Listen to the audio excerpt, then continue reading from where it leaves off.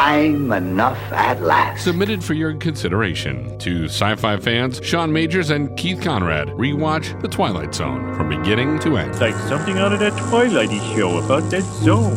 Uniquely American institution known as the Neighborhood Bar. Reading left to right are Mr. Anthony O'Toole, proprietor, who waters his drinks like geraniums, but who stands foursquare for peace and quiet and for booths for ladies. This is Mr. Joseph J. Callahan, an unregistered bookie, whose entire life is any sporting event with two sides and a set of odds. His idea of a meeting at the summit is any dialogue between a catcher and a pitcher with more than one man on base.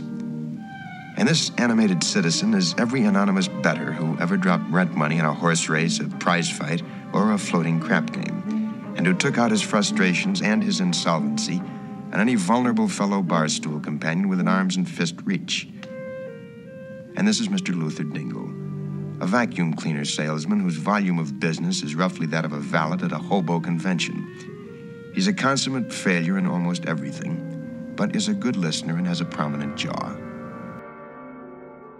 Episode number 55 of The Twilight Zone. Sean, can you believe we've made it to 55 episodes? I cannot. I guess this means it's been well. I guess we missed our year anniversary. Happy belated anniversary, Keith. Yeah, I'm not sure that really counts, because it's COVID, so we didn't have anything better to do, really. Of course. Although I think both of us actually kept working during COVID, so I guess we did. I'm proud of us either way. So, well, it helps when you really can't get fired. Yes, absolutely. So episode 55 was, of course, Mr. Dingle the Strong. And it's another Burgess Meredith episode, so it's going to be a good one. I absolutely love this episode. I very rarely remember it when I'm thinking about the Twilight Zone or Burgess Meredith in the Twilight Zone. I almost never catch it on marathons. And I always forget that the aliens show up. Yeah. Now, did you see William Shatner show up? With a Don Rickles mask, yes. Oh, yeah, that's right. It was Don Rickles, not William Shatner in this one. Star-studded, huh? I mean, Burgess Meredith and Don Rickles.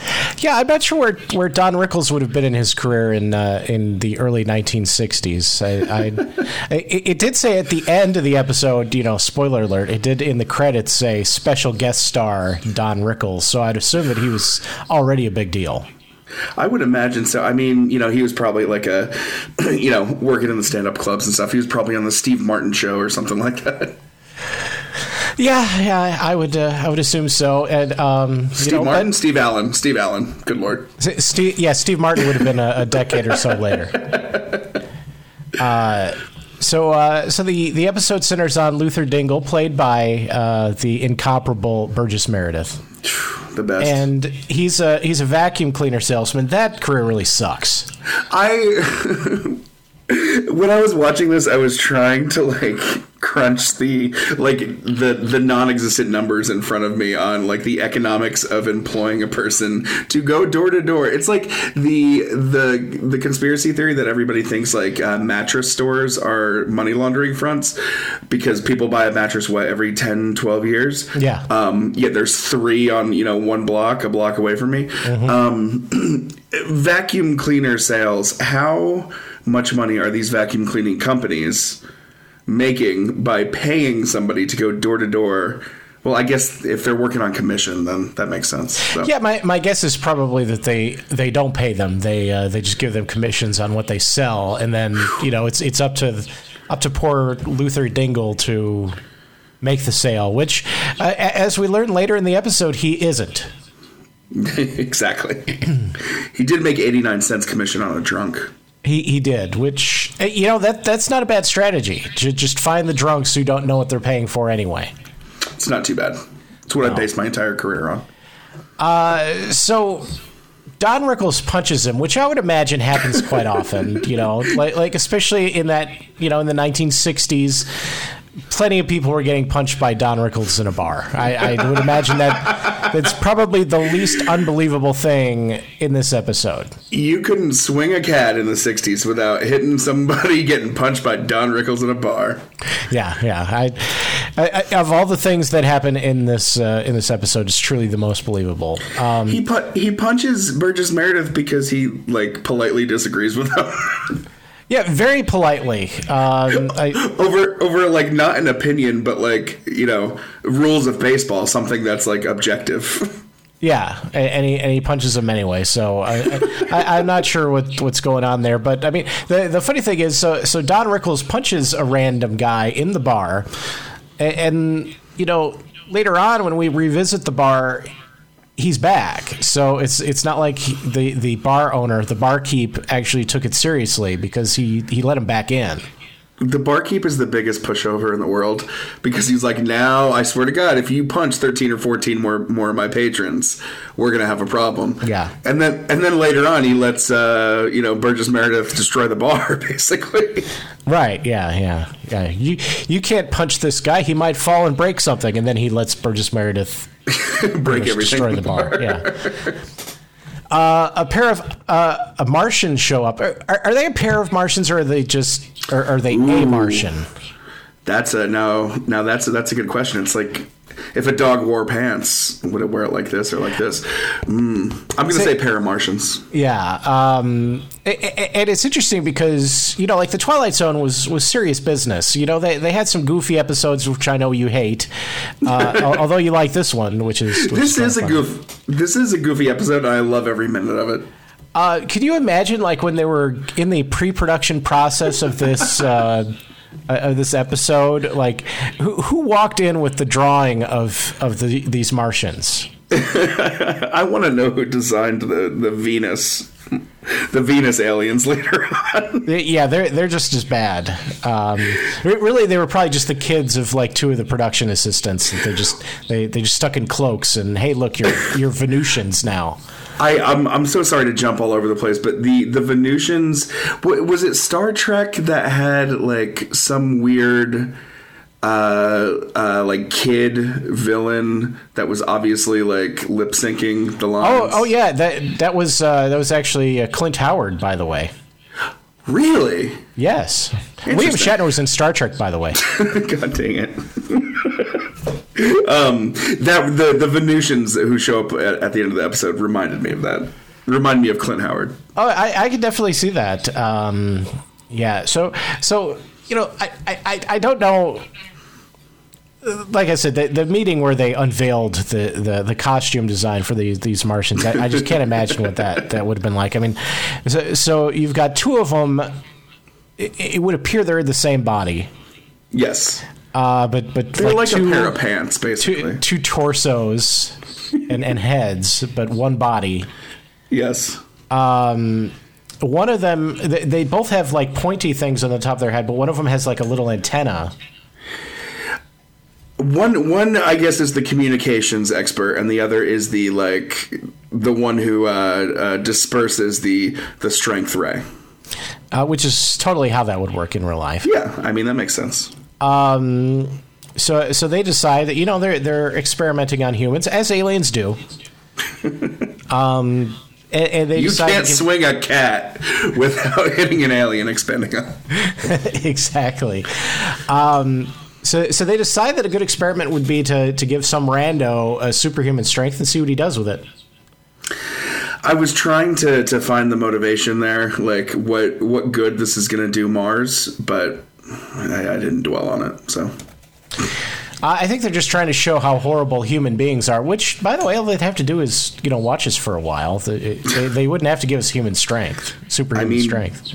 Don Rickles, I feel like, is the epitome of the American male in the 60s. Can you imagine if for some reason they had decided to give Don Rickles 300 times the strength of a normal human?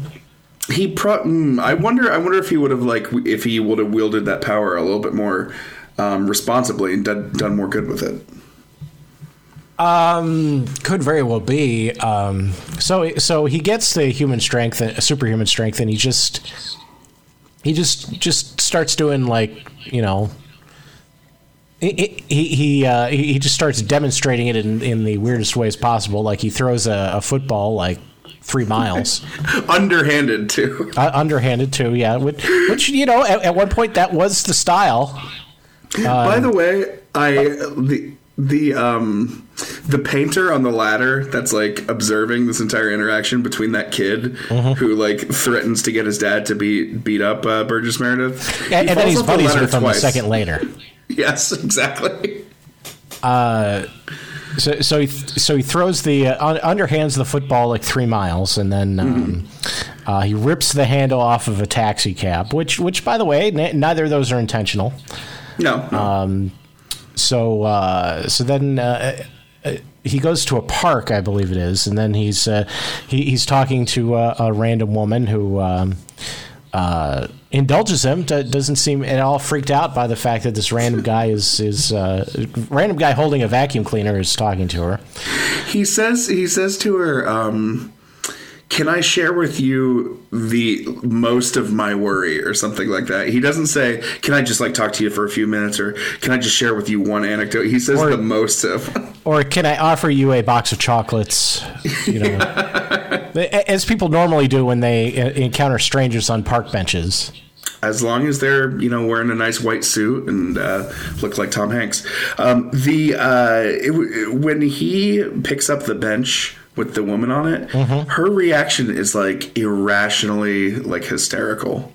It is, but I'm not sure what they were doing there. It was something weird because like she is just sort of like looking over the bench, but they've got this weird scream just like clearly dubbed after the fact. Yeah, it's definitely ADR, but like Burgess Meredith is probably like 5'1", and like she's not getting picked up that high, and she is like screaming bloody murder. Although as some rando just picked up the chair you were sitting in and true, very true, held it over his head, you'd probably be a little freaked out. You'd probably actually be screaming in the moment and not have to be ADR'd later. I would do the Ralph Wiggum nervous chuckle. I'm in trouble. I'm in danger. I'm in danger. That's what it is. So then after that, I guess he starts ripping rocks in half, which ultimately gets the attention of a local reporter. And so then he asks for a better demonstration of his strength, and Dingle picks up a statue. And poses as the statue while he's holding the statue. Yeah.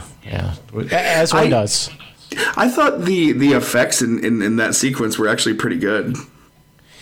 Yeah, the tearing of the rocks that was actually pretty good for 1961.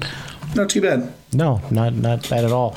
So after that, he reaches a certain amount of fame, as you might expect, because he's picking up statues and such. Not so much for picking up women, but for picking up the statue, he gets some attention for that, and he ends up back at the bar, where, by the way, Don Rickles has been warmly welcomed back in.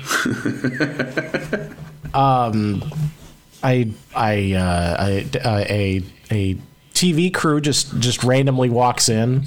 I love it that they're asking, they're trying to, you need to take this off, or you need to work with me, and then you come from the news industry, and I've worked with local reporters a bunch at events. It was really funny just to see like 3 guys wheeling a giant camera, and then one guy just like sit in front of it like that was the easiest thing in the world. Yeah, he just walks in and says, "Hey, put this light here, and boom, they're on TV, presumably live." I would imagine live. Well, especially in 1961. Yeah, they were definitely live. So, usually I don't know how TV worked back in the 60s because I wasn't alive. And so I can't say for sure, but I would imagine that there was a lot more footwork involved ahead of time then than there is now. And now you'd even have, some conversations ahead of time. You wouldn't just roll the camera in and start filming.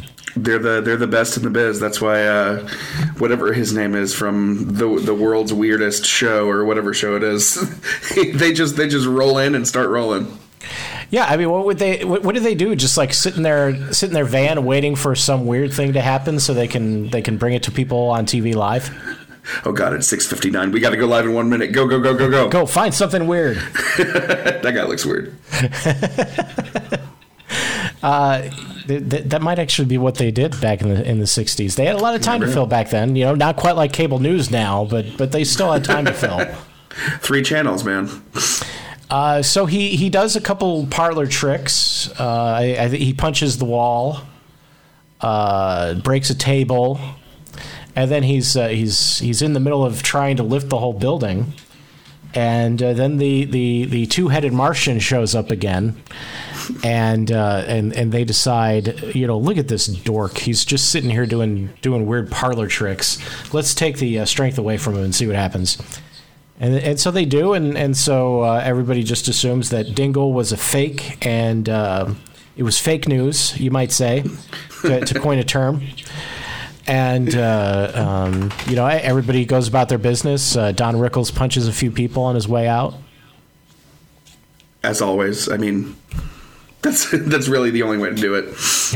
Exactly. And then, as they are there in the aftermath, the Venusians show up, and there's actually 2 of them, I believe. Yeah. There's 2 of them, and I know at least one has just a cute little drawn-on mustache.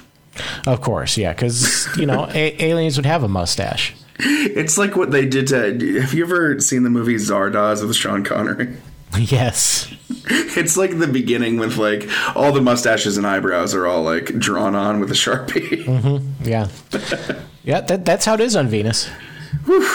I do like that they chose basically our 2 planetary neighbors as those who like just roll into random bars and are like, hey, what are you doing here, Venusian? Hey, Martian. Yeah, you guys are making this guy strong. Yeah. Well, you should try super intelligence. Oh yeah, we might give that a try.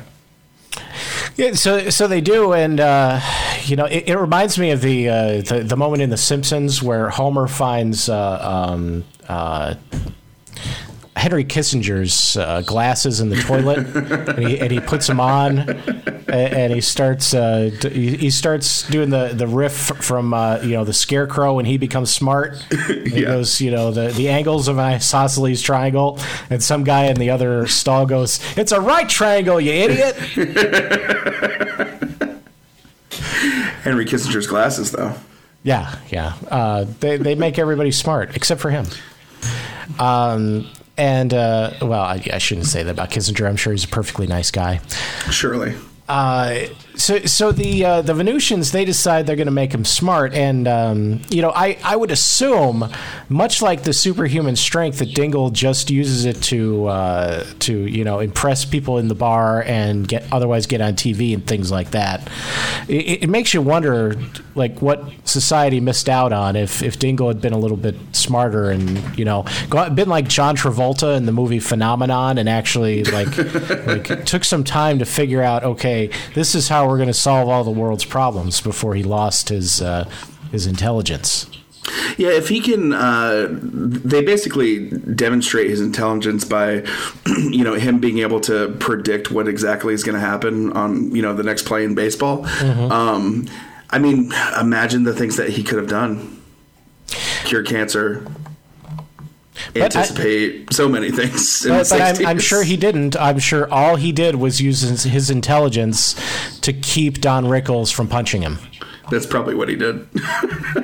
Exit Mr. Luther Dingle, formerly vacuum cleaner salesman, strongest man on Earth, and now mental giant. These latter powers will very likely be eliminated before too long. But Mr. Dingle has an appeal to extraterrestrial note-takers as well as to frustrated and insolvent bet losers. Offhand, I'd say that he was in for a great deal of extremely odd periods, simply because there are so many inhabited planets who send down observers, and also because, of course, Mr. Dingle lives his life with one foot in his mouth and the other in the Twilight Zone.